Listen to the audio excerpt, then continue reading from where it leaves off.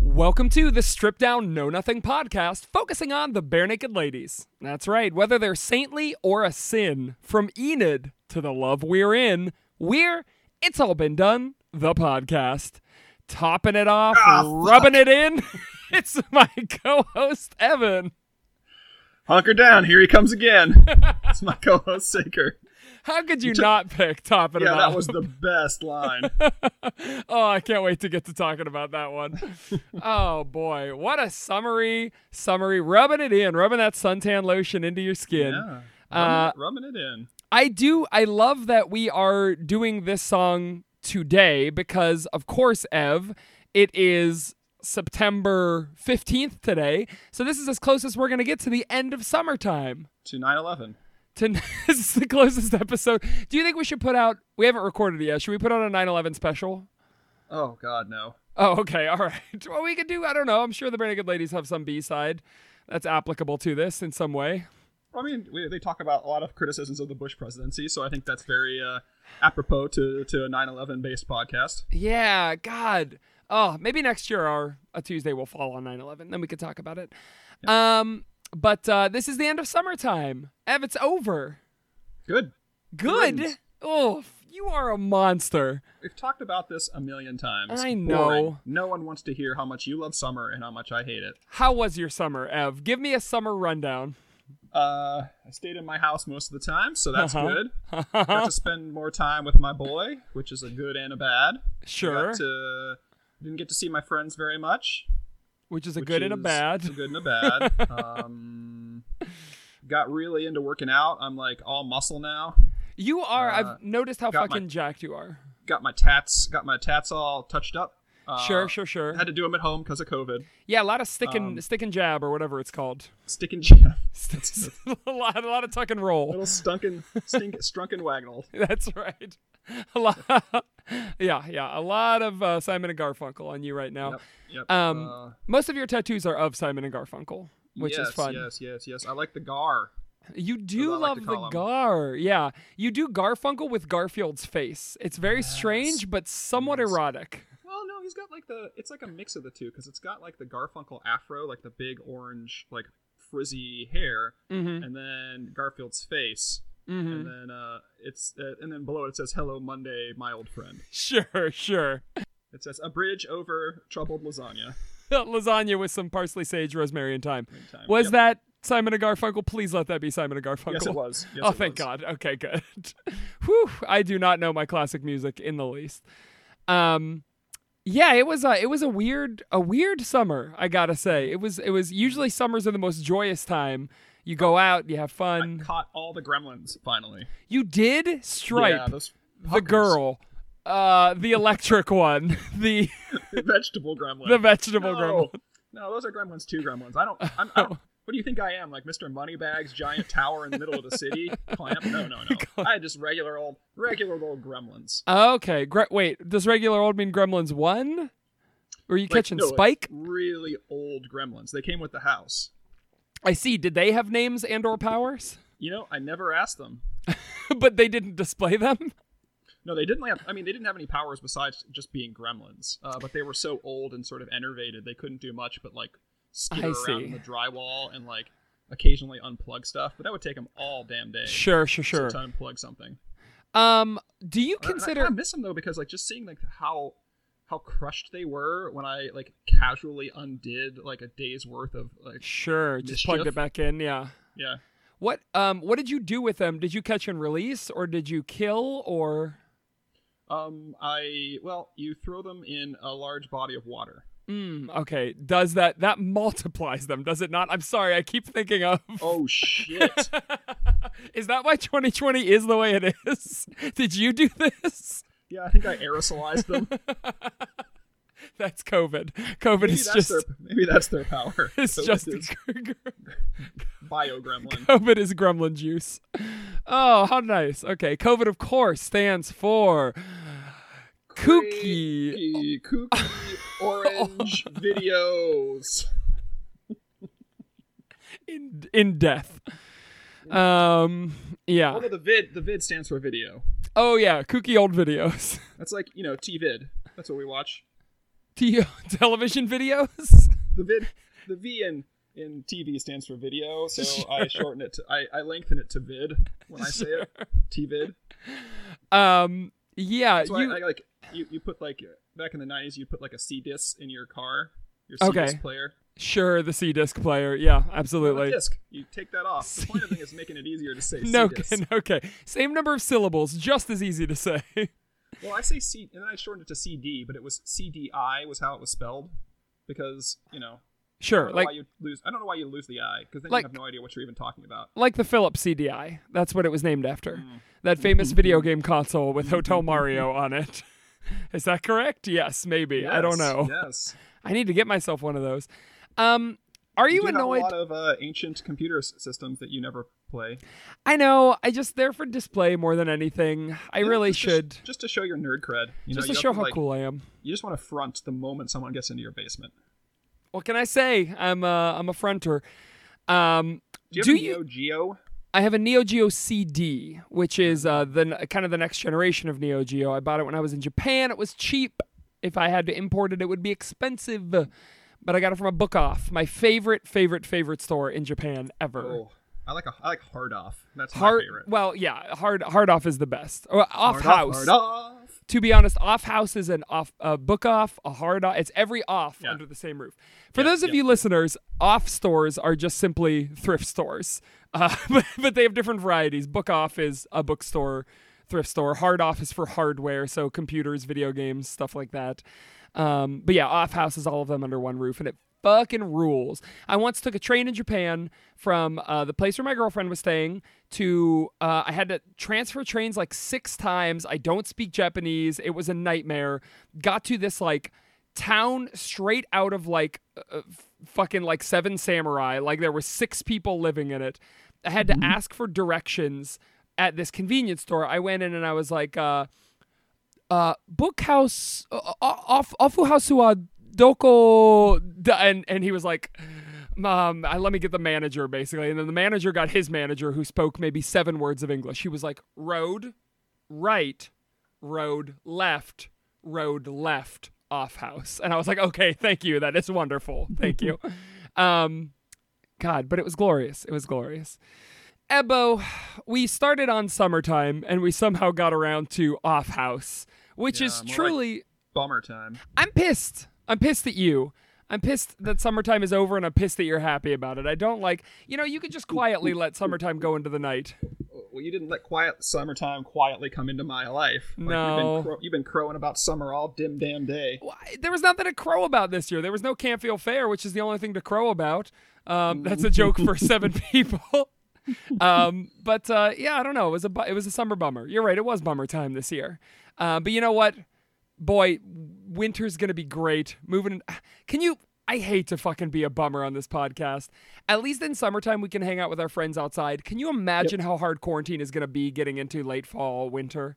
It's going to be a nightmare. Yeah, that'll be all rough. right. Well, the end. Speaking of summertime, Ev, let's go ahead and get into this week's song.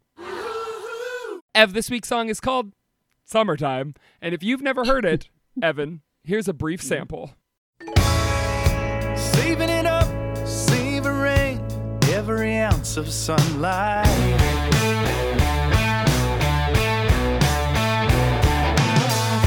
What comes to be gradually feels like overnight.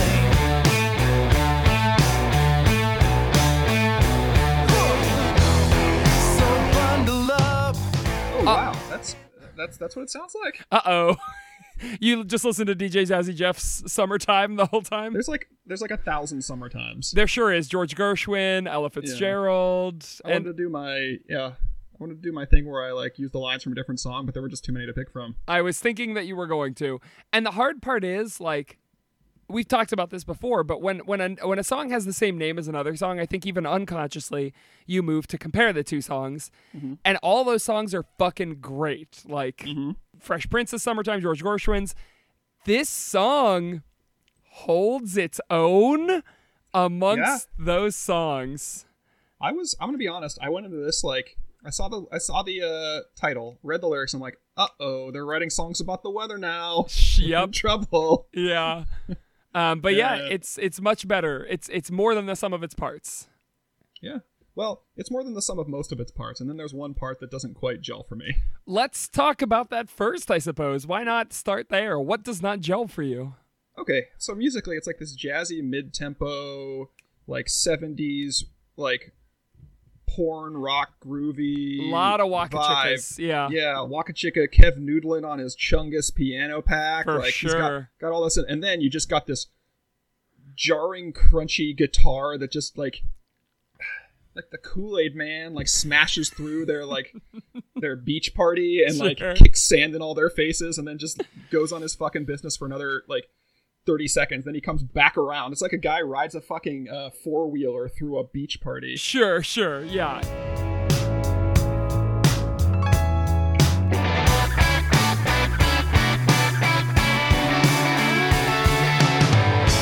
So, but that's like a third of the song, so that did not gel for you. Yeah, it grew on me to the point where I didn't hate it. Okay. And that's like the most charitable thing I could say. At first I was like, what the fuck is this? What? Like, what are they, why are they doing this? Just say what the F fuck? Yeah, sorry, I've been doing that a lot with my kid. Yeah, I could feel you because it did take me off guard the first time I heard it as well. But I think unlike you, it took me off guard and I was totally into it immediately because I think previously when they've done sort of like these easy listening sort of songs with these like real chimey 70s bells and stuff, you either succeed wildly, in my case that would be Conventioneers, or you fail miserably, which in my case would be Beautiful. And this, I think, could have failed if it were just a song about the weather and how great summertime is. But having those big, huge rock guitars, at least, like, it's not a failure, but if it were a failure, it would have been an interesting failure, which is more than I can say for a lot of their songs. And I really appreciate the fact that they made it interesting. I don't know, there was something to this one. Oh, yeah, no, I like the song. I just, man, I don't know what I want instead of the guitar. Right. Obviously, I want the horns. Yeah, ska, a ska section, sure. Yes. Yeah, with a whole orchestra playing along. Yes. Imagine instead of like that, you had like the just the orchestra swells. Sure. Pedal drum. You want every song to be that Stephen Page Art of Time version of Running Out of Ink, where it's just that Baroque orchestra. No, I don't ever want that. That was, speaking of jarring, that was just two things that did not belong together. That was fucking strange. I said this song reminded me so much. It's those big riffs. It reminded me of Weezer. Like this felt like a big Weezer song for some reason.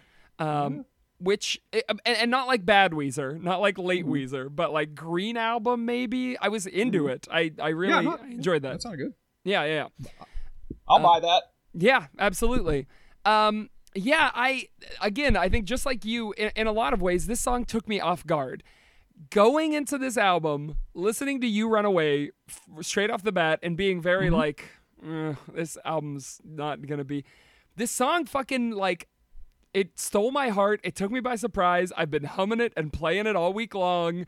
Like, it rules. This song rules. Not to talk too much about our personal lives like we normally do, but the Saker families and the Evans families went to the beach yesterday. Correct.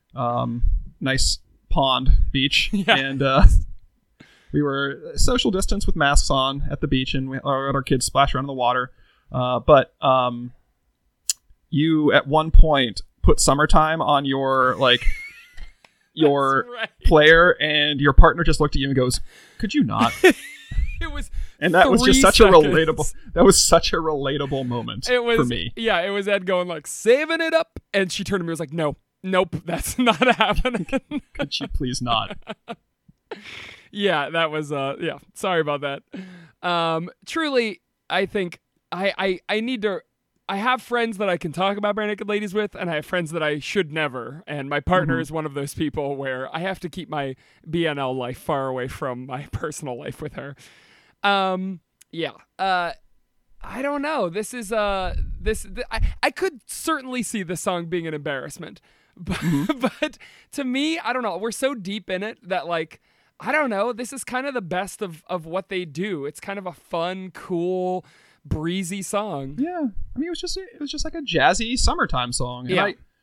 I don't know what they wanted from this, but they may have achieved it. Whatever it is. We can pop back to musically for a moment, but let's talk about what they maybe wanted out of this song, because it's hard to kind of tell what this song is about in a lot of ways. Really? Well, is it about the summertime and the end of the summertime? Is it about a relationship? Is it about masturbation? Is it about, I don't know. What you say really as if it's very obvious? It's really about summertime. That's literally what it's about. Okay.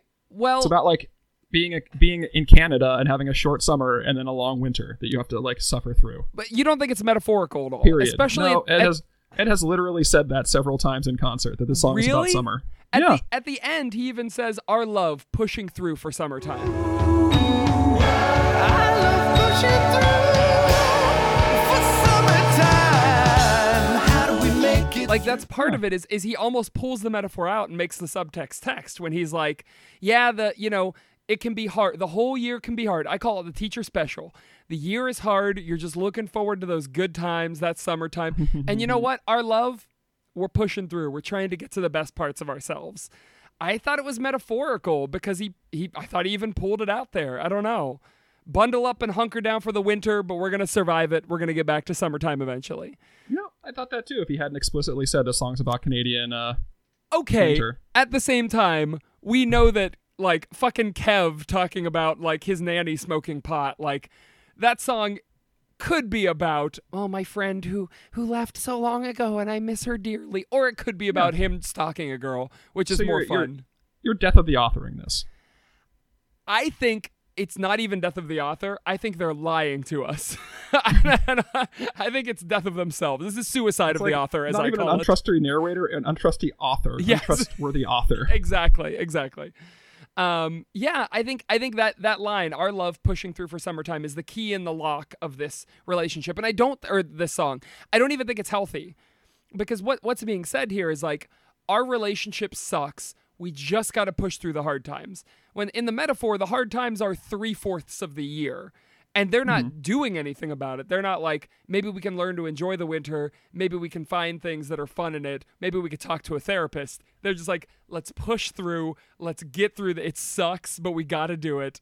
Like, it's not good. This is very reminiscent of a Stevie P jam for me. I don't know. Oh, yeah? Filtered I don't know, through, like, filtered through the lens of Ed. I don't know. it didn't feel as cynical as a Stevie P song. It's true. That's why I say filtered through the lens of Ed, because it's fun, and I think it is very like, we can do it. We can do it. I know we can. We're good. So if this song is about a relationship, how would you read the lines? The lines that we used in our Bottle it up, intros. rub Topping it- it off, rubbing it in. There's always a big mess of white. Cover it up, bottle it in. That won't make it feel right.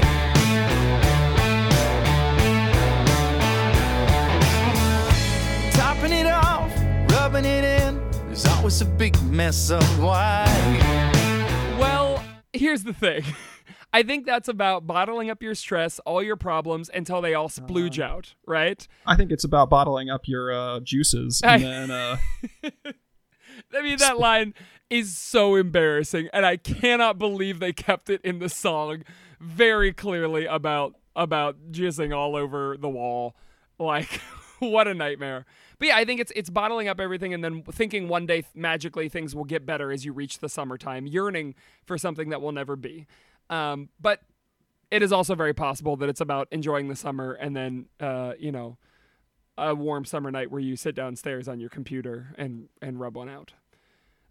Which is relatable summertime feels. window open, like crickets in the air. You hear the spring, the frogs out by the pond. That's right. Plane flies overhead. You look up at the sky and you see the lights and you wonder if anyone up there is jerking off too. We're jerking off under the same moon. me and that person I'm dreaming about.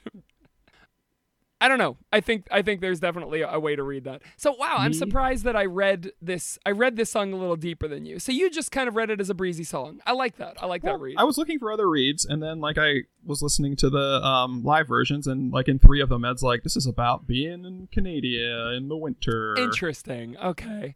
I'm like, well, I'll just stop all my imagination right now. Thank you. Sure, that's characteristic of you. When someone tells you something, you stop thinking and you just immediately accept as you've heard it. Yep, I didn't even do a sci-fi read for this one. Oh no, that's why you're such a big Trump boy. He tells you something and you accept it at face value and question no more, sleep no more, as they say in New York. That's right. I can't believe anything except what the party tells me. That's correct. I was lost on one line from this song. Mercury Falls? That is 100% correct. See you on the other side. Mercury Falls. So how do we make Do you have any read? I thought about researching it, but then I didn't. So my guess is I know the stars change from summer to winter. Sure. So my guess is the night sky in outside of summer doesn't have Mercury in it.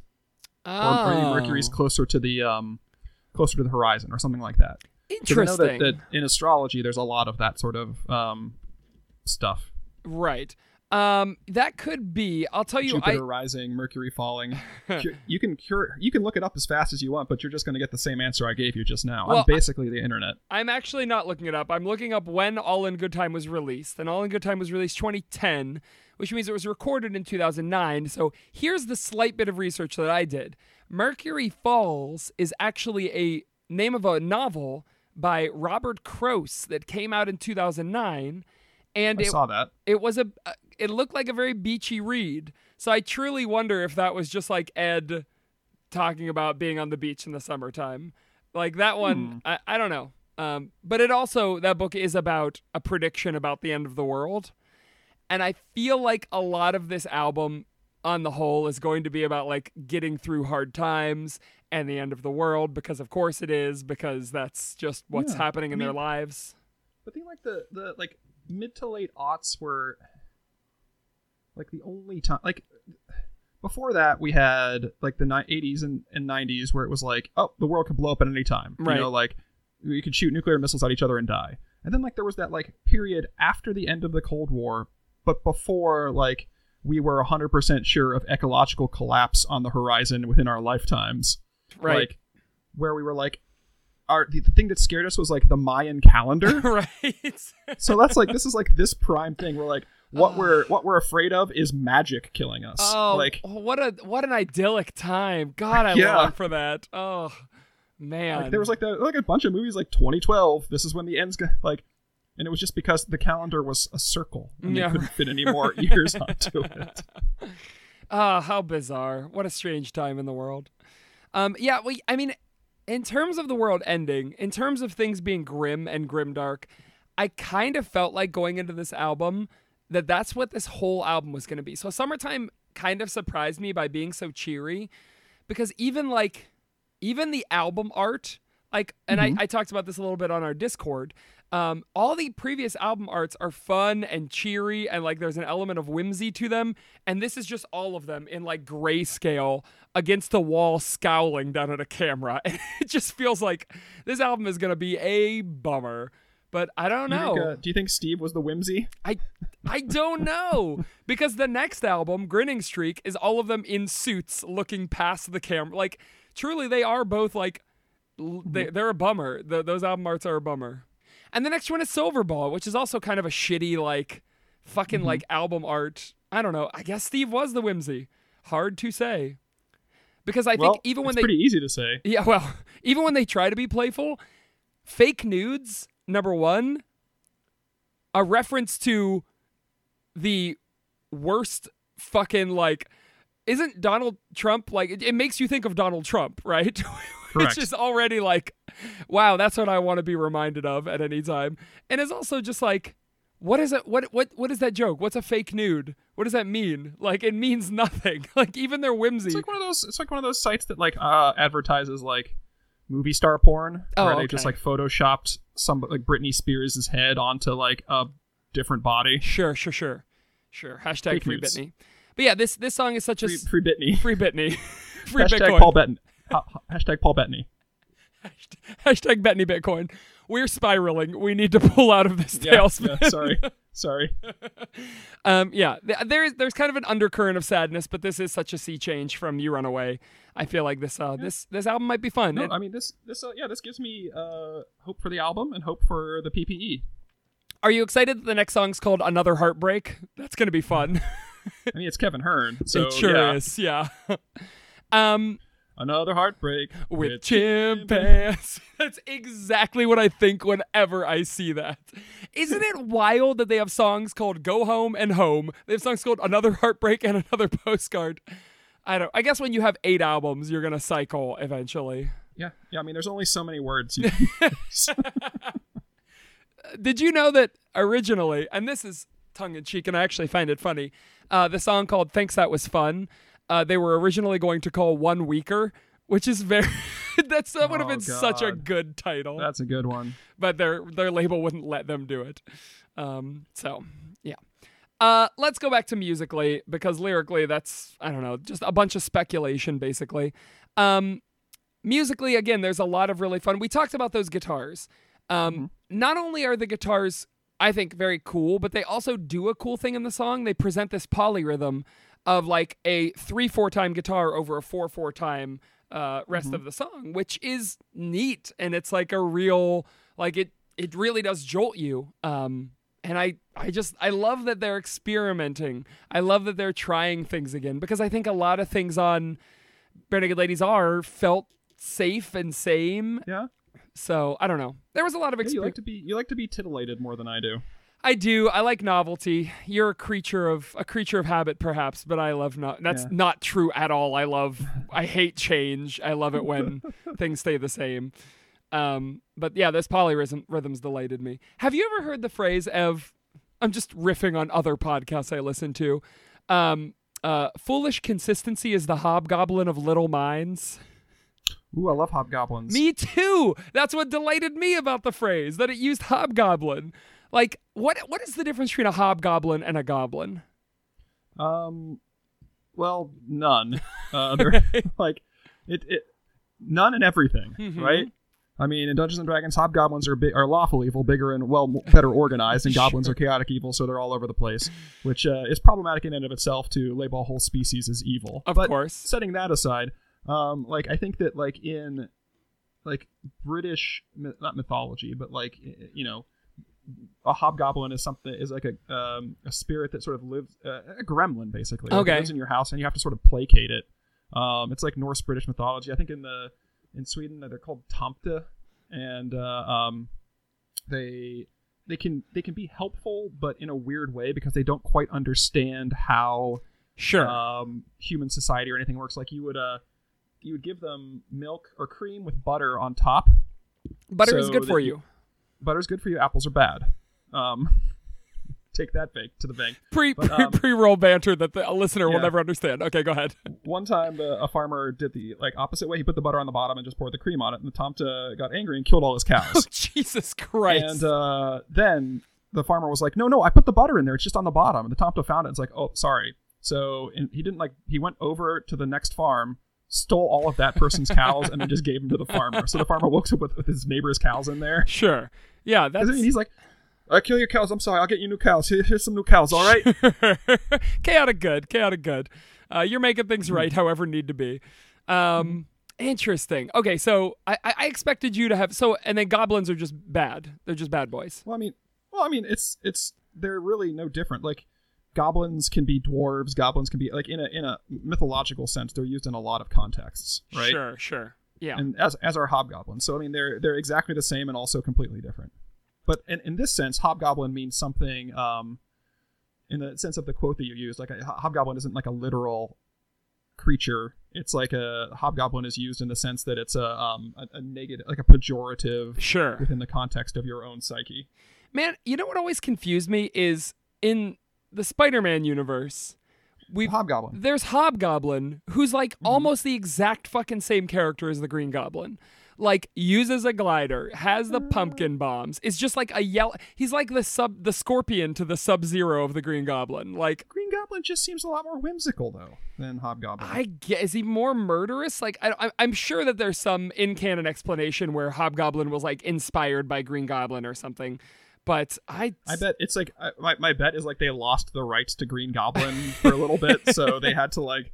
They're like, oh yeah, it's just this is a Hobgoblin. Sure, yeah, very likely. But that's something you don't see. Maybe you do. I don't read enough comics to know. But like copycat villains. Yeah. Oh, that's interesting. Where like the Joker does something in Batman, and then like the Trickster shows up. Right. Yeah. Exactly. The Giggler.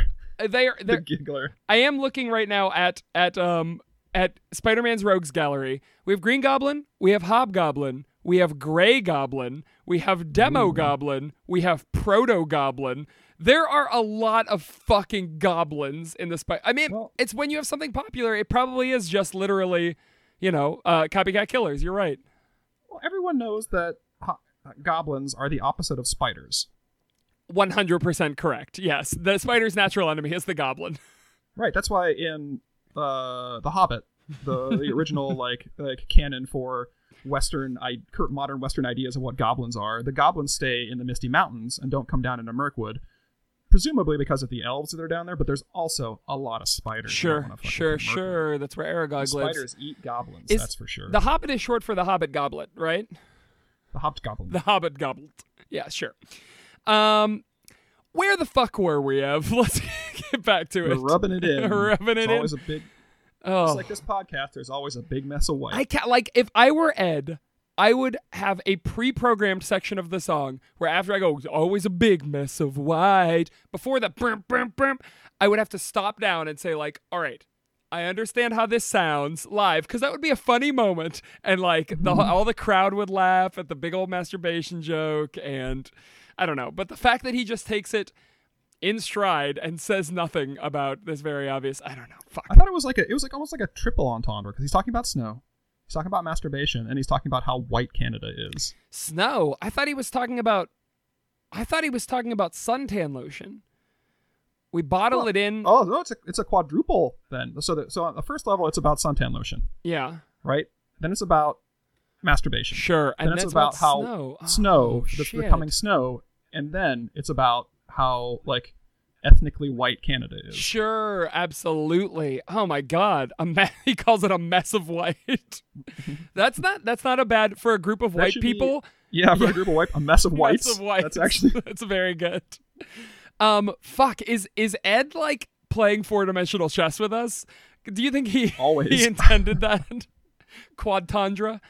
Oh man, I was riding on a Quadtandra yesterday, and those things are smooth.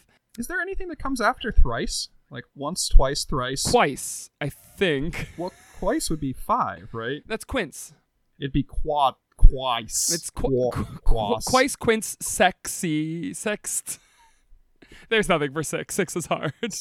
And then 6 is sense. No, sixth sense. Sixth sense. You got it. We got there. It's called an Osman. There are a couple cringy parts. You talked about the parts that you don't like to this song. There are 2 very clear things that Ed does that I am not into. The first is when Ed slips into his falsetto. If you can't tell, listeners, I'm losing my voice for some reason, even though I'm not sick and I've done nothing yelling. But he does, so my voice is gonna crack. But he does, I love pushing through, and he goes so falsetto, and it's very cringy to me. I love pushing through for summertime. Oh man, I love the falsetto. Like, do you? You know how there's the line from Mercury Falls to For Summertime, like that whole like stanza and a half. Is my 100% favorite part of the song. Oh, I do love that. And, like, he says, how do we not cave in and bottom out? Well, you have to understand that. And I feel like he should have gone, well, you have to understand that. Like, I feel like he should have gone into a falsetto with that. And that would have been like a little kiss right on my forehead. Oh, it would have been a delight. I go to sleep. I like that. And then the other thing is that Ed does a lot of old man, like, throughout the song, which is just very embarrassing to me. You can track the trajectory of BNL turning from a like hip young band to like an old man, like everybody kick it like band. So, but it's a little bit embarrassing. I But love Chicago. Yeah. It was best crowds in the world. Exactly. Yeah. There's just some stuff that works really well on here. During the second pre-chorus, they do like a very processed voice in the background, which is something that's very new for them, and it sounds really, really neat. I very much like it. And hunker down. Here he comes again. Just one more round. See you on the other side. And then there's just general like little things that I enjoy. There's like the ending where you have a very delicate like shaker piano, like squealing little piano at the end. Ed singing alone. For summertime. I don't know. I just thought it was cool. There's a lot of really cool shit going on in this song. Anything else you wanted to talk about, bud? We didn't talk about the spider in the room. That this isn't just an Ed song. It was co-written with Mr. Ian Lefebvre. Oh, I didn't clock that. Ian Lefebvre. Now, who is this guy? Ian Lefebvre. Tell me a little bit about him. He is a Canadian like band man on the Toronto scene. He started in Fun with Molokai, which I've never heard of, and then went through another bunch of bands. And I think his solo stuff he mostly does. It seems like Cartoon Network opening theme songs. Like he did the one for Johnny Test. Okay. I don't know if you ever saw that. No, I've never seen it. Yeah, it's one of those cartoon theme songs like in the 90s. Well, actually, it's an aughts cartoon, but it's like those theme songs where they're like a minute long and they just tell you the entire premise of the show. Absolutely. Like, this is Johnny. His sisters test everything on him. His name is course. Johnny Test. Here's his dad and his mom and his dog, and they all live together in a shoe. Like, Yes. it's like just one of those. Yeah. But yeah, he's done a lot. He did Combat Hospital, What's Up Warthog. Like it just sounds like a new Adult Swim lineup. Sure. A lot. They're all CBC shows. I'm reading now. Like every single The one of them. Adventures of Napkin Man. That's a great title for anything. Love that. He got the Screeny. Did you mention that? No, not yet, but I was about to. Boy, oh boy. For The Whisper in Me, from the movie Dirty Singles. Yes, the Canadian Screen Award for Best Original Song. That's very cool. It wasn't a bad song. I listened to it. Oh, wow. It's got Dirty Singles was a good movie. It had Lauren Ash in it, who I love. Okay, interesting. Wow, this is cool. She was in Superstore. She's the voice of Scorpia in She-Ra. Oh, wow. Interesting. That's awesome. So yeah, this guy seems like sort of like a backbone. He's never been like a standout musician, but he does shit in the background that everybody He's a knows. songwriter. Yeah, you've heard of him. Oh, so is this the first song?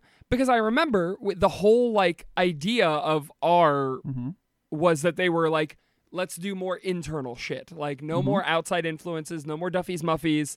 And now they're branching out again. Because as I see, 4 Seconds, song number 4 on this album, is another Ian Lefebvre song. It's they got the fever for la fever. Interesting. Fever.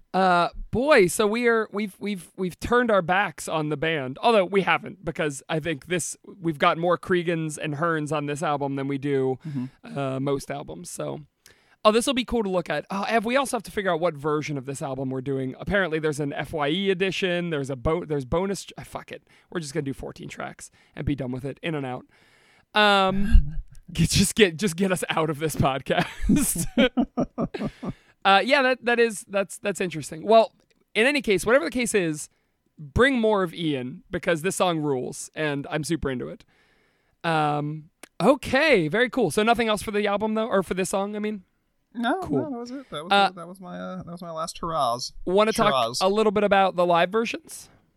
Yeah, I mean, I didn't see anything that stood out except for Ed saying what it was about. And yeah, Kev was really hitting on the piano. I think it was like the Muskegon version. Okay, where he was just going ham on that piano, that keyboard. Right. And I always like a little bit of that. Yeah. I watched 2 live versions. One was a pre-release version from Taste of Chicago, where the Barenaked Ladies play in a rib cook-off. It sounds done. Like, this is 2009, so this is a year before the album comes out, but it sounds like it's just total. It literally nothing changed.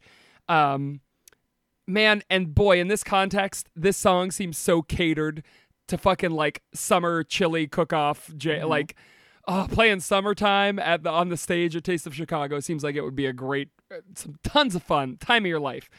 And then I watched the Finger Lakes Racetrack version, where it seemed to be their opener.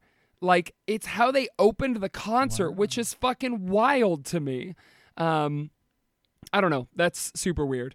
And watching this one, I had this weird feeling watching it where, like, it's Jim on the upright and he's just going nuts on it. And I'm watching him go and I'm thinking he's so talented. And then I look over at Kev and Kev is jamming on the keyboard. And then I look and I got weirdly emotional. I was just thinking, like, they're all so good. They're just so good. How'd they find each other? Like this. I love these boys. I love Bare Naked Ladies. Yeah, it was very fun. I went and looked up how often they played this live because it's a cool ass live song. I bet a lot. Not a ton. They played it when the album came out, probably a couple dozen times. Last time I played it was 2016.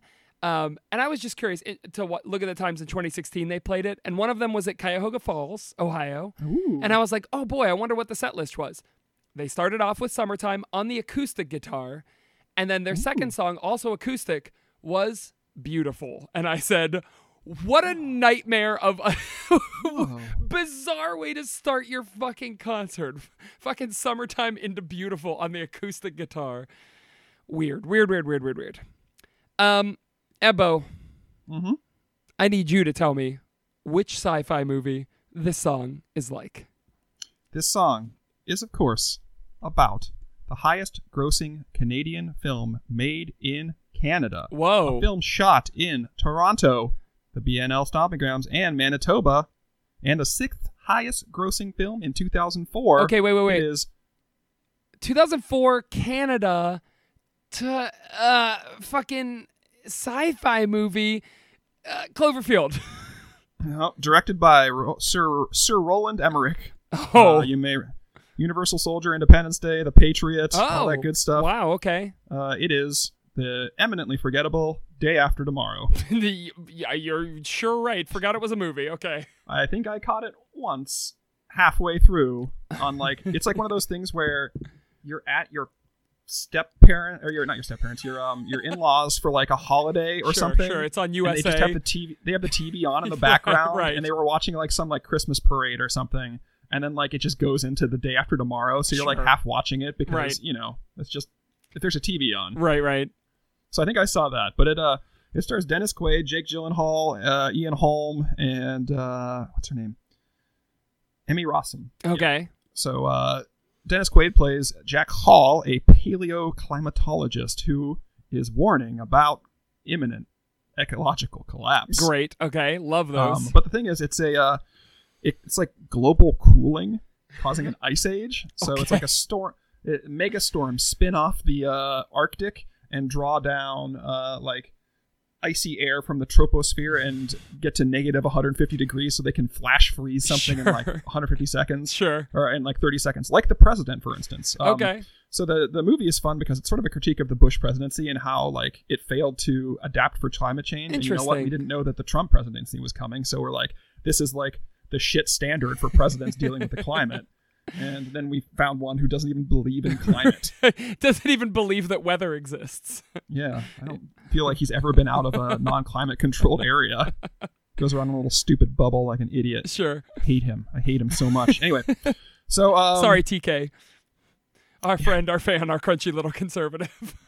Well, you can be a conservative and also hate Trump. Sure. Absolutely. I think a lot of them do. Yep. All right. Anyway, Terry Robson, played by Ian Holmes. You may remember as Bilbo from the Hobbit movies. Okay. And The Fifth Element. I thought Martin Freeman was Bilbo. This is Bilbo from the.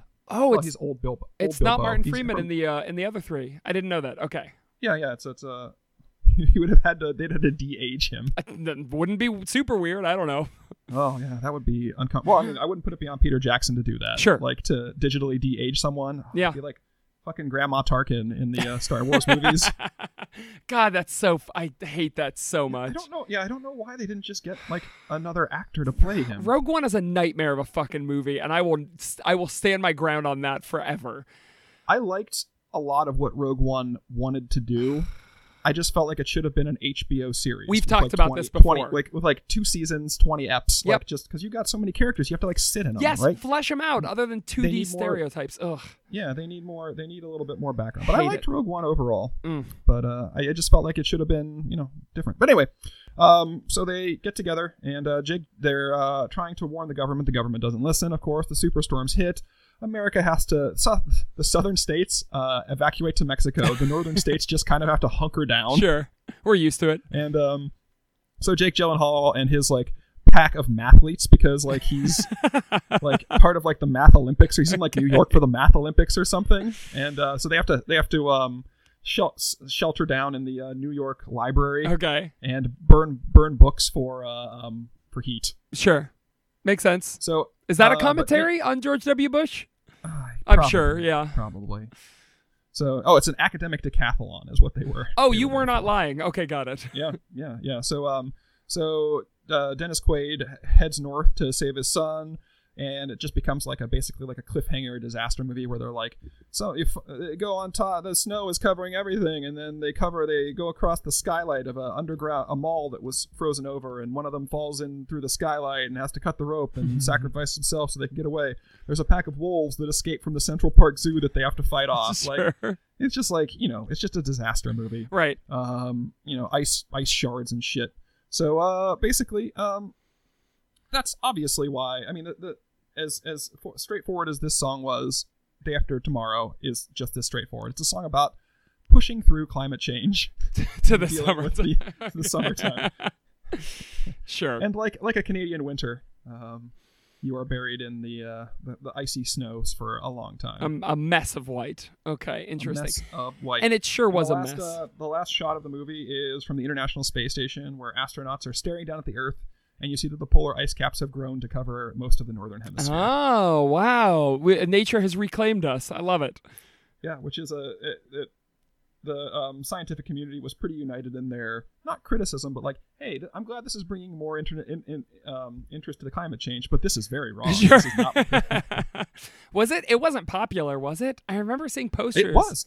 Really? It was like I said, it was Oh, the yeah. sixth highest grossing 2004 movie Fuck. and the highest grossing Canadian film made in Canada. Wow, that's wild. Okay, well, cool though. Wonderful. All right. It's always going to be a big mess of white Ev, I'm so glad that you mentioned when you've got a Jake Gyllenhaal movie.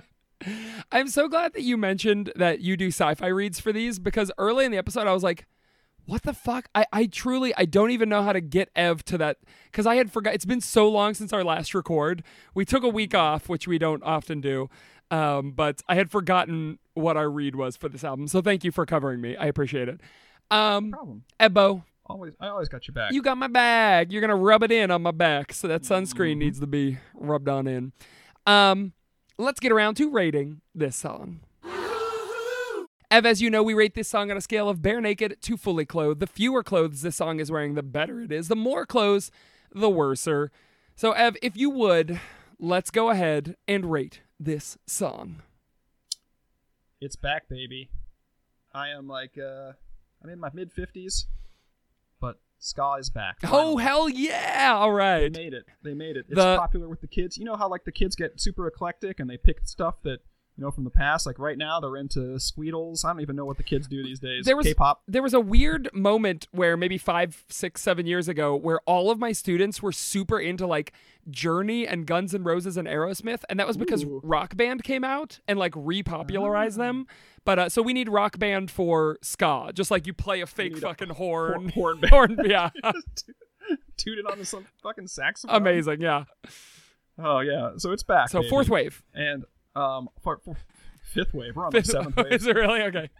I don't know. I don't remember what wave we're on. But yeah, so they're doing the so the Ska is Dead tour. Suddenly comes the Ska is Alive tour, and we got all these like 60, 70-year-old musicians. A couple of them are coming in. Like you got the Toasters back, you got the Pilfers back, you got Less Than Jake, you got Real Big Fish, you got all those folks popping in. You got Cherry Poppin' Daddies because they're ancillary. Hell They're yeah. not ska, Okay. they're swing, but they're close enough.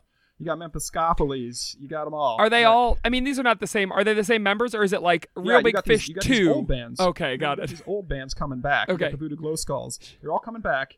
And then there's this like new wave of ska too. So it's a big summer concert series. It takes place downtown at our newly constructed Edward James Olmos theater. Memorial Theater. Memorial Theater. Great. R.I.P. And parkatorium. Sure, absolutely. So I'm down there, and it's just like wall to wall tweens and teens as far as the eye can see. And I'm down there. I'm in my checkered Converse. I've got my little my fedora on. I'm wearing my my socks pulled up to my ankles. I'm wearing my wallet chain, my long jeans. I think what else? Do you feel awkward? Because I mean, it's all kids there, right? Because this is. Give me a second. Okay, all right. Give me a second, okay? Go ahead. I'm sorry. I need to stop interrupting you. All right, go ahead. I've got my Voodoo Glow Skulls shirt on, and then I've got my short sleeve button down open there, and then my suspenders. Okay. And I'm ready to fucking skank in the pit, bud. Mike Park's gonna be there. I'm super fucking excited. Sure. Blue Meanies, all the good ska bands from back in the day. There's also these new ska bands, and I like them too. But so I'm there, and I'm kicking it. I'm kicking it in the pit as hard as I can. But again, it does make me uncomfortable because there's all these kids around. Sure. And teens and whatnot. And Columbus is a college town, so a bunch of college students are there too. But they're all, they're all going through the motions. They're all doing the thing, and it's, everyone's. It's a friendly atmosphere. I'm glad to be there. It's summertime. We're all kicking back and having a good time. I can see that they feel a little bit awkward, and this is less cool because I'm there. Sure. But it's like when you go to a concert and there's a 60-year-old guy in a t-shirt just chilling in the back of the room. Sure. That's me. Except I'm getting really excited about this. Okay. And so that's me in this song. I like it. I like what it's doing. But it's less cool because the BNL boys are doing it. Sure. Okay, got it. And I'm in shorts and a tee. Yeah, I was gonna say, I thought you have a wallet chain. It felt like you had a lot of clothes on for some reason. Yeah, but what does a wallet chain cover, really? I guess it's just it's more ornamentation that you don't need. I don't know. Okay, well, yeah, exactly. Okay. I don't think the crunchy guitar. Oh, also they have Creed is also playing there Okay. for some fucking reason. Sure. So you'll just hear these dun, dun, dun, dun, dun, dun, and then from the with arms wide open, this Right. crunchy guitar fucking riff will come in. Sure. Okay, for me, this is it's Columbus, Ohio's premier Japanese animation convention, OhioCon. And it's OhioCon 2000 and I think it was 7 for me. And I'm in my hotel room and I'm getting dolled up in my cosplay for the day. And What are you dressed as? well, that's a great question. I am dressed as, and this is a real story. I'm dressed as a character from a show called Sakigake Cromartie High, and I'm dressed as my man Freddie. All right, so Freddie is an XP for Freddie Mercury.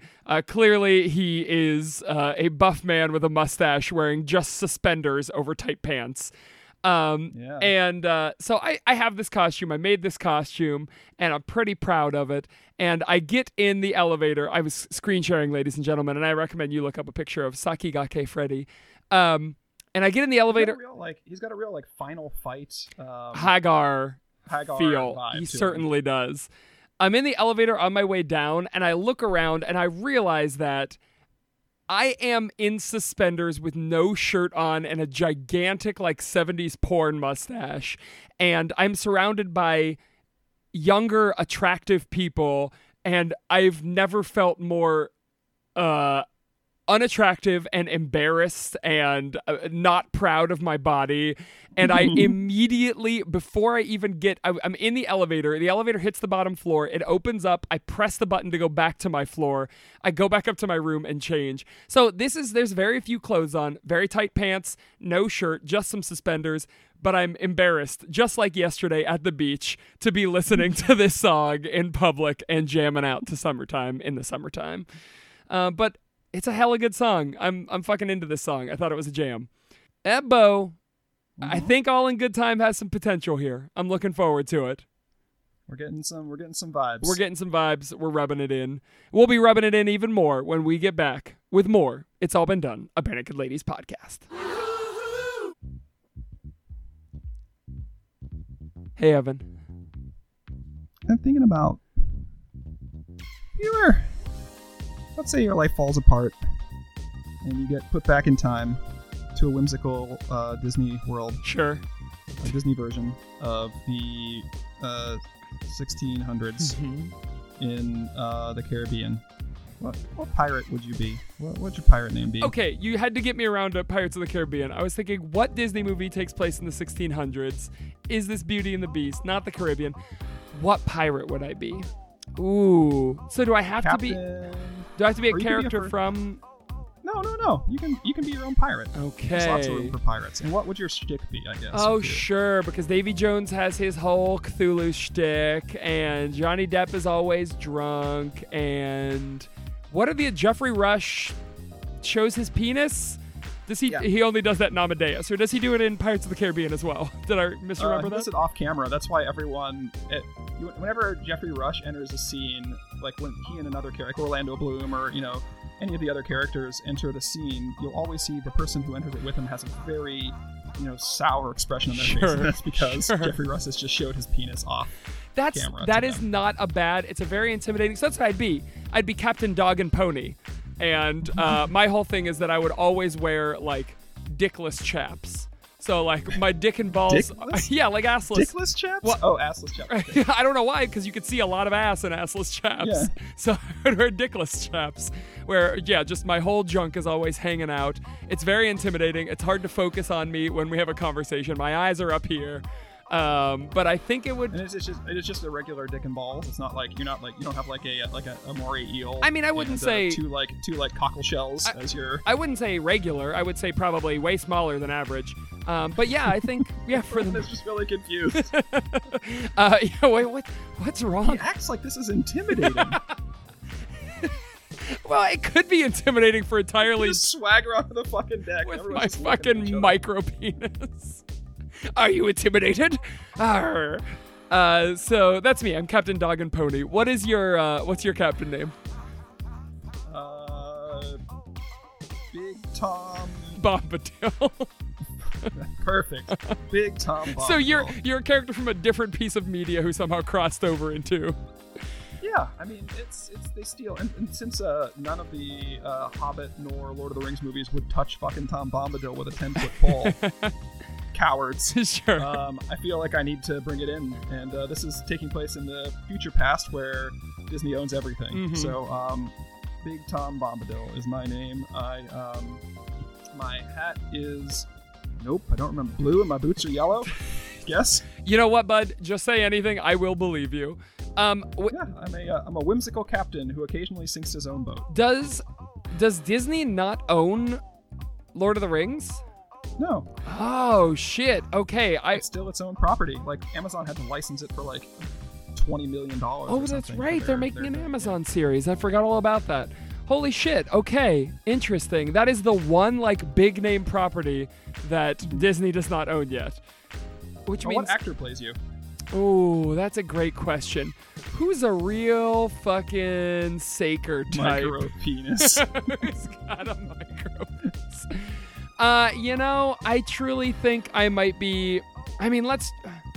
Fuck. You know who I think who will play you? Are we picking for each other? Okay, I like this. Yeah. Who should play you? Who could definitely play you, but famously does not have a micro penis, has an enormous penis, is Willem Dafoe. I think would be because he's got that manic Saker energy. Sure, I believe that's who plays fucking Ed in the Bare Naked Ladies cinematic universe as well, if I remember correctly. I thought it was Kevin James. It could be Kevin James.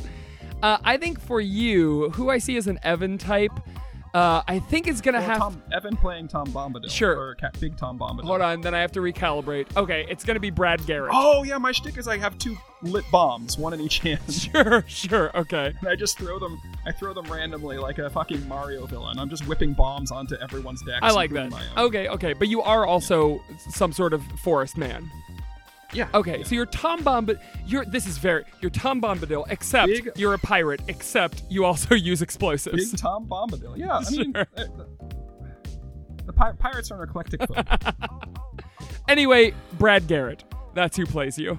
The older brother from Everybody Loves Raymond. I miss Ray. Yeah, that's definitely a real Ev type to me. Plus, I think he could play Tom Bombadil. I don't know, man. That's what you think of me? That's what you think of me. When I think of... Actually, in my head, I truly have to struggle to picture your face when I think of you because I immediately picture Brad Garrett. He's just an Ev type. What can I say? Good. But you know what else I think Brad Garrett would be great in? Anything, right? Sure. Fuck. We're actually dovetailing perfectly into something that we did a commercial for recently. You think it's okay that we do it again? I don't care. Okay. Well, fuck you too. Actually, no. Here's what we're going to do. This is a classic Orange Groves podcast. One of those podcasts that ended a long time ago. And this podcast... Just like Everybody Loves Raymond. Just like Everybody Loves Raymond. This podcast is called Interstitial. Interstitial, Our Hearts Intertwined, is an inspired crossover actual play podcast playing Interstitial, Our Hearts Intertwined. So if you want to play Lord of the Rings meets Everybody Loves Raymond meets Pirates of the Caribbean, then I think you're interested in Interstitial. They're over now. They ended August 9th, 2019, so you can catch up on the entire thing and even listen to the very final episode, which was live at Extra Life 2019. A little interstitial one-shot. So check it out. Riley Hopkins DMing it. They invented the system, and now they're DMing it. It's a good time. Ev, what do you have to say about that? Got a visual aid right here. It appears that you're holding up some sort of reflective magnet, perhaps? That's right. You got it in one. End the story. All right, bye, folks. And we're back with more It's All Been Done, a Bare Naked Ladies podcast. Now's the time in the podcast when we spin this big wheel and figure out what our segment today is going to be. We have so many segments on here now. Yeah, and somehow we still admit the same 6 over and over again. I mean, this one we don't do too often. In the car, this track is on your road mix. What songs come before and after, and obviously, why? Ella Fitzgerald's Summertime, and then the Beastie Boys do a Summertime. No, I think you have to precede this with a spring song and follow it with a fall song, right? This is going to be a cyclical, it's going to go every 4 tracks, we loop around to another summertime song, right? So what do you think of, you do the spring song and I'll do actually you're a fall boy. No, yeah, fuck you. Okay, sorry, buddy. The song that comes after it is going to be This Is Halloween from Nightmare Before Christmas. Oh, you just want it straight on the nose, right? That's what we're aiming for here. Why would I not want a good song? Sure. This Is Halloween is a good song. I feel like it's like a song. Is it a good song? Dude, I'll come through this fucking monitor and smash your head. Okay, open all right. I'm going to fucking crawl inside of your body and wear you like a goddamn puppet. I'm sorry. I'm going to take every tooth out of your mouth and I'm going to rearrange them. Replace them with toenails. God, I'm going to turn your eyeballs around. Sorry. Pull I'm every sorry. fucking hair out of your body and Jesus plant it in your ass. fucking Christ. Bury a body in your yard. And then call the cops and blame it on you. And call the cops on you. I'm going to put your teeth in their mouth so the cops are really fucking confused. It's preceded by Spring and a Storm by one of my favorite bands, Tally Hall. So Spring and a Storm, Summertime, This Is Halloween. And then do you want to collaborate on the track afterwards? That could be fun. Frosty the Snowman. Oh, fuck you and your fucking... Frosty, Saker, don't you fucking... Are you coming after Frosty? Because I'm going to come up through this microphone. I'm going to electrocute you. I understand you wanting to defend Danny Elfman, but you wanting to defend fucking, I don't know, copyright-free karaoketracks.com or whoever fucking came up with Frosty the Snowman.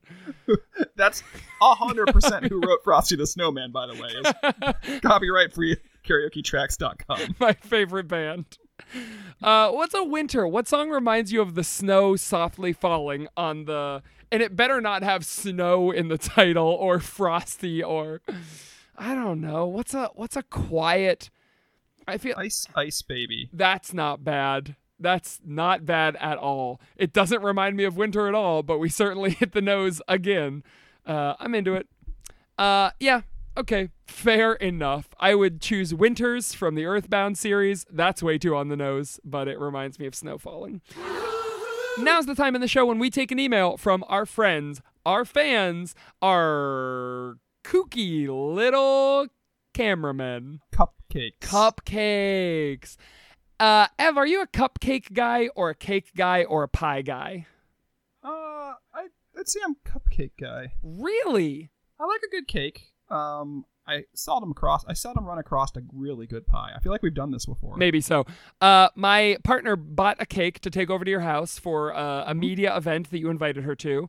She brought it home because you folks ate maybe a fourth of it, and nobody wants it here. It's chocolate, so I dislike it. But then I realized that icing doesn't really have a taste, so I've just been scraping off the icing and eating it every time I walk by it. I am a garbage monster. All right. Anyway, Ev, we're going to go out of order. Usually I like handling the questions in the order that they come in, but this one is so relevant to the song that we just did last week, You Run Away, that I'd like to handle it right now. This is a question from our friend Jean-Marc Vantol. Jean-Marc. Good name. Good person. Good name, good game. Jean-Marc says, Hi, Evan and Saker. Hi, Jean-Marc. I just listened to your latest podcast. Thank you so much. When I am drawing comics, I'm always listening to IABD podcast. Hell yeah. What comics does he draw? I want to know. I wonder if I look up Jean-Marc Vantol, if we can see his... Holy shit. He has a Wikipedia entry. This dude is legit. Just get your mind blown? He is the winner of the Strip Shop Bridges. I'm sorry, Jean-Marc. For, I don't know how to pronounce it, but it's certainly don't not. Pronounce it. Okay. All right. He does a very popular Dutch comic strip published in a daily newspaper. Jesus, Jean-Marc, shout out to you, buddy. This is awesome. I have to brush up on my Dutch so I can read some. For fucking real. Okay, so Jean-Marc asks us, he says, so Stephen Page has left the building after Why Say Anything Nice, and BNL fans all over the world, even the Dutch ones like myself, know it's forever, because Steve can't, and he won't, and he doesn't come back. It shouldn't be the way things end, but then a break is just around the bend. Today, you have arrived to the first not Stevie P song. We record these way in advance. I'm sorry, Jean-Marc. You Run Away. Of course, you will speak about the break. The song is known as kind of a statement from Ed to Steve. You run away, you could turn and stay, but you run away from me. But is it really? I always think it's an older song. Ed probably wrote it before the breakup. Maybe Steve didn't like the song and wanted it to be left out of earlier albums. It happened to other songs, so why not to this one? After the breakup, he always capitalizes the words, the breakup. After the breakup, Ed took the chance to re-record it. There is one clue in the lyrics that endorses my hypothesis. I guess that, in an earlier version, the lyrics were, I tried to be your lover, you cried and ran for cover. But after Steve's departure, Ed changed lover to brother. I tried to be your brother, you cried and ran for cover. Then the song was just about a lover. Lover rhymes with brother. It's still a song about a breakup, but in another way. Don't you agree? Well, have fun. I keep listening. From Soest, the Netherlands, Jean-Marc Vantol. I guess our answer is yes. Yes. I mean, that makes perfect sense. 100%. It seems like it'd be a song that Ed would just have in his back pocket because they write. I mean, that's the sort of song they would have written. Sure. I'm trying to. I wonder if there's. Or what if it's still about Steve? What if Steve and Ed were an item at one point? Ooh, is it okay to speculate about that? Because again, I'm going back to that TMZ article I read once where somebody commented on it before they disabled comments that said like, Ed was my. I think he used the term gay lover, like Ed and I had an affair. Now this could be just a random, and of course it probably is, but I mean, what if there was something there? What if there was something between Ed and Steve? I'm sure there's plenty of people who ship them. This feels nasty to speculate on the sexuality of celebrities that we don't know. I think that it was about, I was thinking more that it was like about a dog they got together. Okay. At one point during the band. Okay. Like, you know what BNL needs? Dog, a mascot. Sure. So they got a dog together, and it ran away. Little, what would they name it? What would be Tyler. Oh no. No, we didn't name the dog after you. We named you after the dog.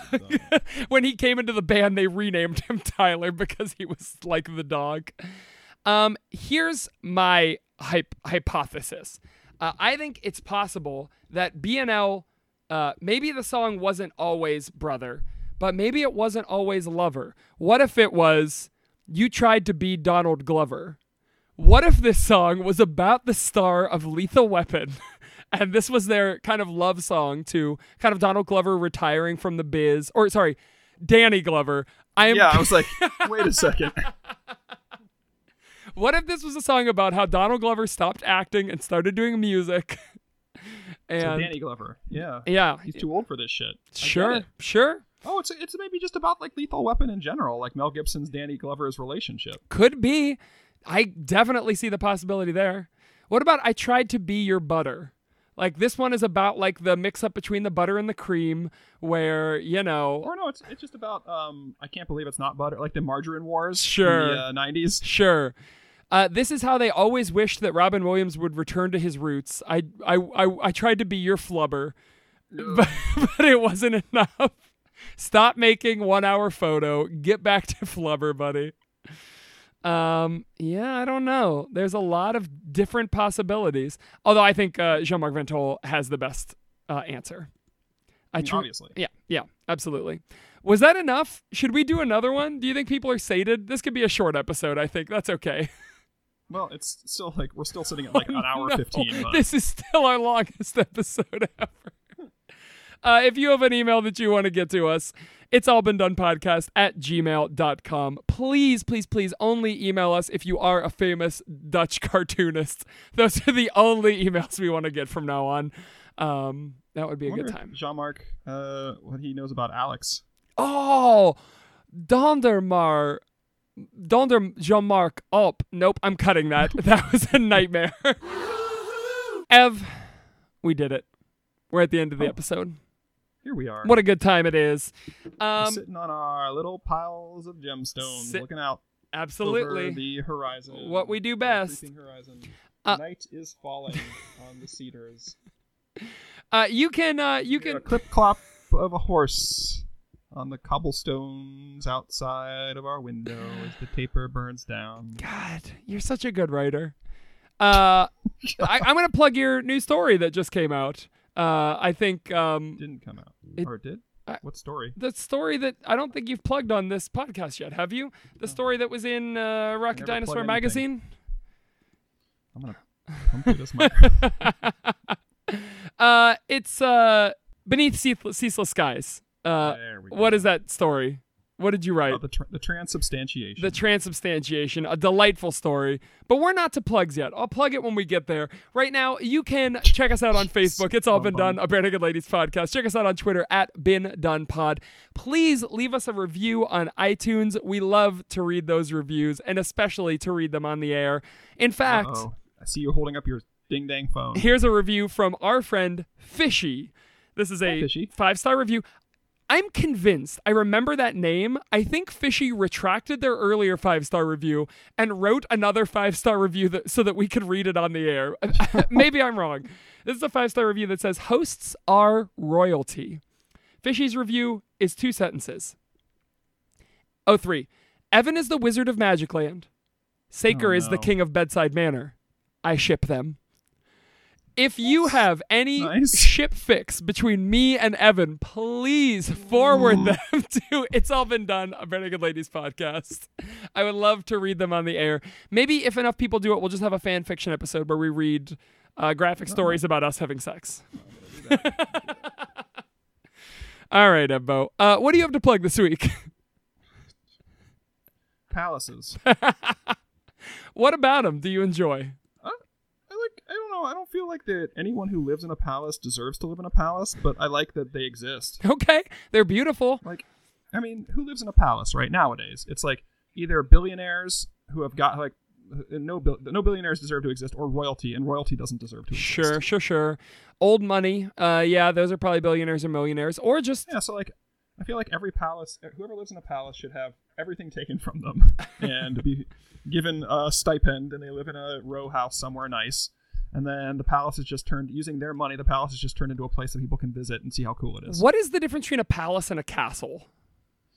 A palace isn't necessarily defensible. Okay, I understand. You can have a palace in a castle, but at the same time, like a palace is more for like beauty and ceremonies, like Versailles as a palace. Oh, interesting. Right? So you wouldn't like you wouldn't put walls around it and whatnot. Interesting. A castle has walls and things like that. Not that a palace doesn't, but it's just, I think it's just a purpose. Ev, have you ever been to Ravenwood Castle? I've never been, but I've heard about it. Okay, well, when COVID ends, our families are gonna take a little trip to Ravenwood Castle. Ooh, yummy. We're gonna it's a B&B, a hotel where you stay there, and it's all gaming. So they have it's board games everywhere, and it's a gaming castle. What a great idea! It's gonna be a blast. We're gonna do that, and I encourage all of you listeners to go check out Ravenwood Castle. They were very nice to me the one time I went there. And they're giving us 30% off of our stay. If you use the code BINDONE. Wouldn't that be great? God, wouldn't having sponsors be a goddamn joy on this podcast? The right kind of sponsors. Yeah, it's true. All right. Ebbo. I mean, I don't want to be shilling like external hard drives. Why not? I love external hard drives. They're great. I don't need the damn money, right? Do I need an extra $6 an episode? No, I don't think so. Fair. Okay. Ev, it's been a blast. I've been Saker. I will and always will be Evan. And we'll see you again in 1 week. The future.